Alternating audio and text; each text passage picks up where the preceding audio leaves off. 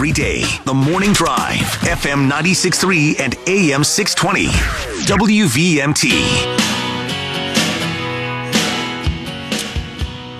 Welcome back to The Morning Drive, everybody. Kurt and Anthony here in studio at the WVMT studio in Colchester. And joining us now is the treasurer for the state of Vermont, Mike Pieciak. Good morning, Mike. Hey, good morning. Thank you very much for having me. No worries. Thanks for making the trek in. As a state official, Mike, do you have any updates on some of these really troubling things we're hearing? Obviously, up in Montpelier, we're just reading the report that's in Newsweek and other places about the Wrightsville Dam. Yeah, the Wrightsville Dam report is certainly very concerning. I hope anyone that's living in Montpelier is aware of this. If you have friends in Montpelier, family in Montpelier, make sure you call them and let them know. There was a report this morning, a couple of hours ago, from their town manager, from the police department, that they were worried that they would exceed the capacity of the dam and that they'd have to release some of the water to save the integrity of the dam. And that's a different river than the one that has caused the flooding in Montpelier. The Winooski River is the one that's been flooding and causing the flooding so far in the capital city.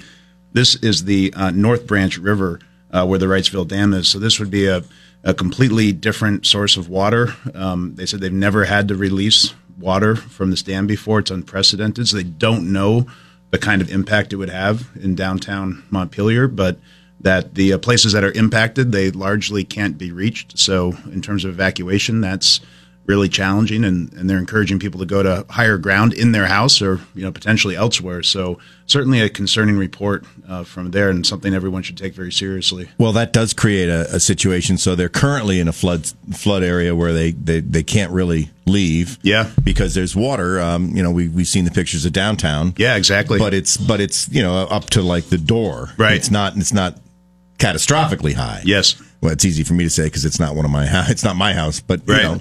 But then when you add water from another river, right, and coming in a sort of rapid pace as well, a wall of water. Yeah, interesting. So that's a new component that we haven't had to really worry about. No, I don't remember hearing about that during Irene. Well, for Wrightsville Dam, they've said this is unprecedented, that they've never been in this kind of situation. So I think we've seen between this storm and Irene, there are some places that have that have received less impact. There are other places that have been more impacted, more severely impacted. And unfortunately, there are some places that have been impacted, again from Irene and from this storm. Yeah. I'm sure you saw the videos of Pieciak and other bridges that were rebuilt after Irene. They seem to be high enough not to be impacted. But one of the things I looked at last night as I was going to sleep was the bridge in Pieciak. Yeah. It looked, the headline that I saw, I think it was on the Vermont Reddit subreddit.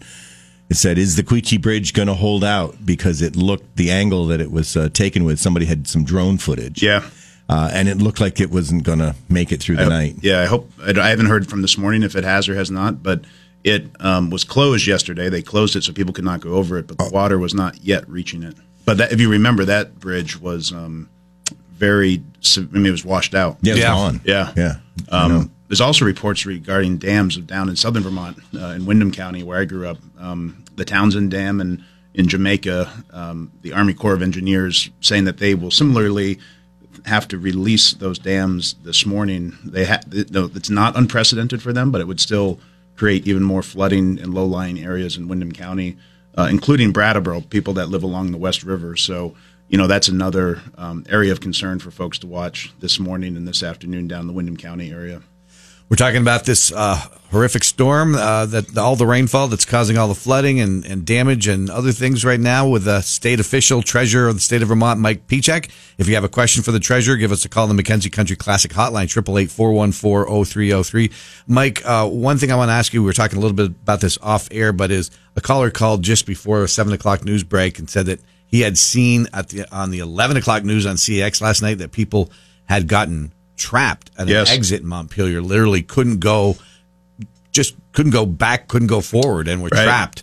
Do you have any update on what happened there? Yeah, so I think, if folks were watching the news, if they were watching social media, they saw a lot of reports of people trying to leave Montpelier, trying to go north.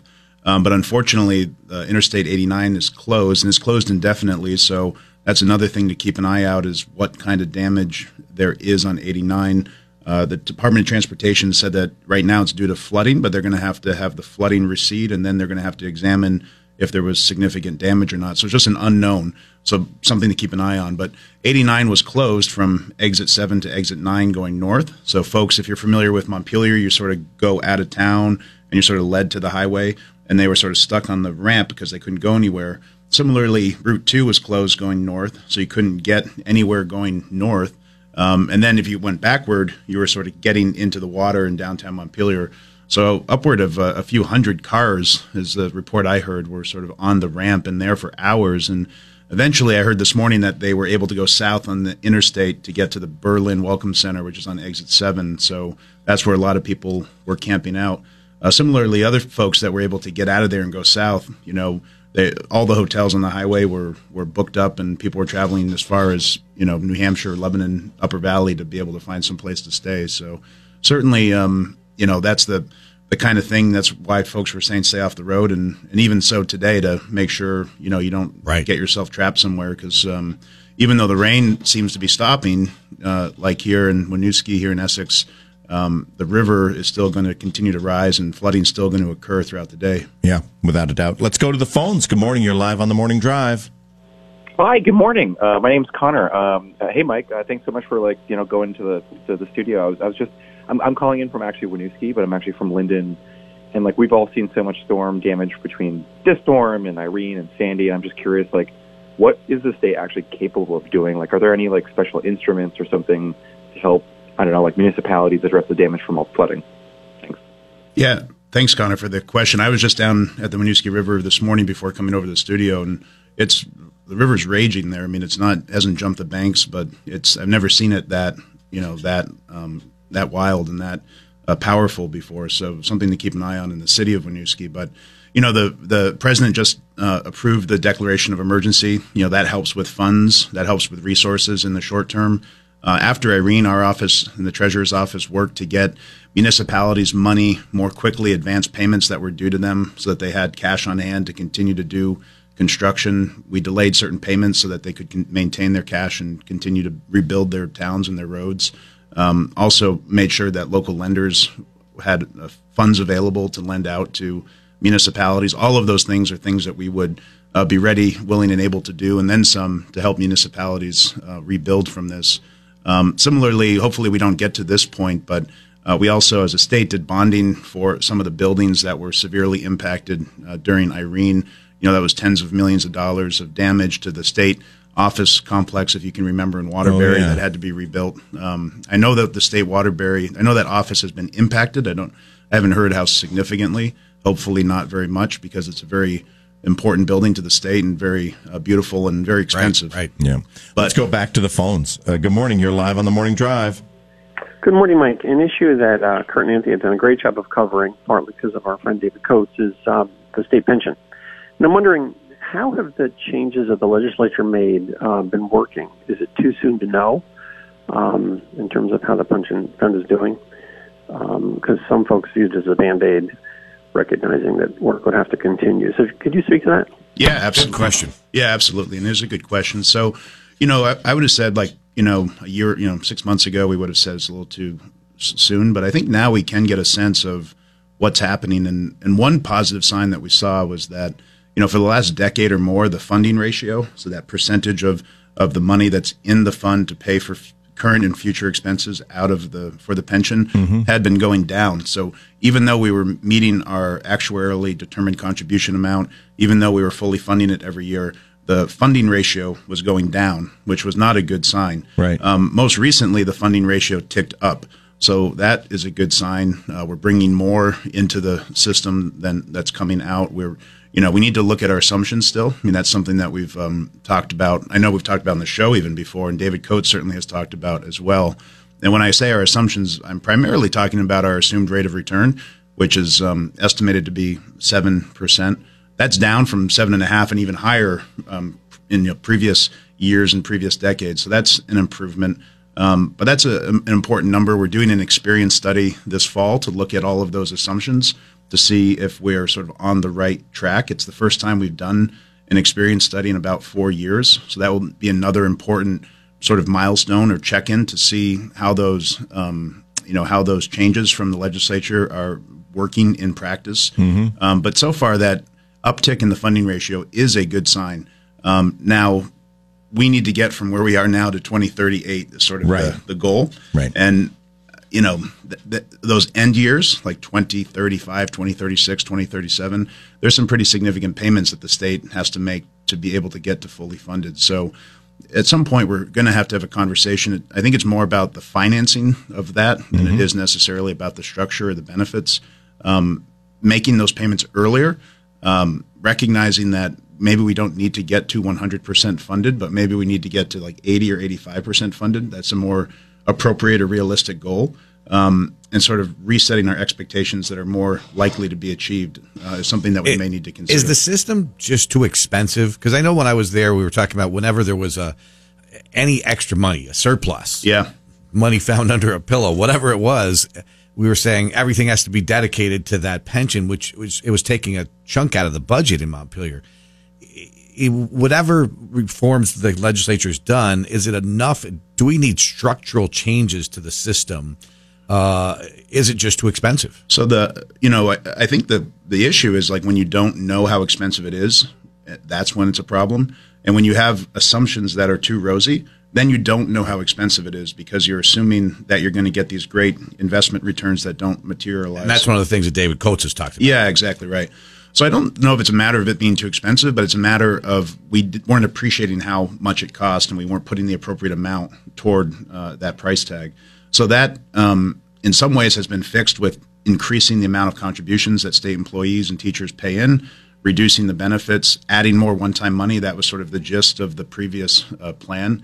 And like I said, the funding ratio has gone up, so that's all good news. We need to look at those assumptions, though, and make sure they're reasonable and appropriate going forward. And that's something that our office is undertaking, over the next, 5 to 6 months. And like I said, it's the first time we've sort of re-upped those assumptions in the last 4 years. It's something you do every 3 or 4 years. So we're really interested to see how those turn out and where they land. And we got another call for you, Mike, but just quickly, so at this juncture, you wouldn't necessarily agree with the governor who vetoed it last year because it felt that it was a Band-Aid, and David Coates, who felt like that this was not nearly enough, that it was more of a Band-Aid. You wouldn't be ready to assess it at this juncture to say that? Well, I think there was I think David Coates mentioned the art of the possible, various times during that discussion, and I agree with him on that. It was an election year. It was a very sensitive topic. It was in the middle of a pandemic where teachers and state employees were being asked to do more than they've ever done in their career. So being able to get an agreement that was universal among all of the major stakeholders was pretty remarkable, and I thought we should take that as a win and then sort of assess and figure out where we might need to go in the future. Half a loaf is better than no loaf at all. That's what they say. Let's go back to the phones. Good morning. You're live on the Morning Drive. Hi, Mike. I'm I'm 20 years old. I live in Essex, Vermont, and just going back in light of the storm, I was wondering if I've seen this in my lifetime with Hurricane Irene, and now there's all this flooding. I was wondering if there's any major weather events or something that you guys are looking at in the coming days to, give us some perspective on, what we're looking at for the rest of the week regarding the storm. Yeah, we've been trying to get a handle on that, which is, it's going to ease up today, maybe tomorrow a little bit, but then are we right back into the heavy rains? Yeah, it seems like maybe later this week we're going to get some additional rain. And I think the question, if you look at it from a broader perspective, a couple of years ago when I was a commissioner at the Department of Financial Regulation, we conducted a study that looked at Vermont's changing climate, and we looked at historical records for the last couple of decades from weather patterns.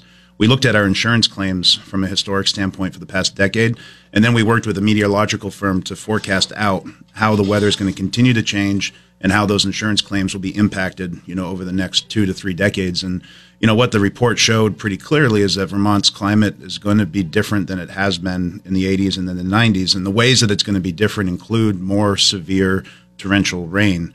And that's bad for farmers who are going to have their crops and seeds washed out, or like we're seeing right now in the middle of the season, just sort of entirely flooded as well. It's bad for our cities and towns that are going to be in river valleys that are going to continually see this kind of flooding and this kind of severe weather.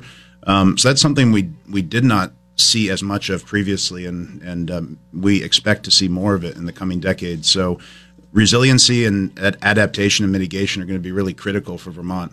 We already are working on that, but we're going to have to continue to build and reinforce so many of these towns that are important to our communities, important to our economy as well. Let's go back to the phones. Good morning. You're live on the Morning Drive. Hi, good morning. Does the Treasurer think that the fact that we're the only state in the union that does not have a balanced budget amendment contribute to this deficit that we have? We're a sinkhole state. I mean, every one of us owe, $18,400 if we want to break even in the state with what we owe versus what the assets are. Does the balanced budget amendment, would that help us, do you think? Well, it's a great question, and you're right. Vermont's one of the few states, I think the only state not to have a constitutional requirement to have a balanced budget.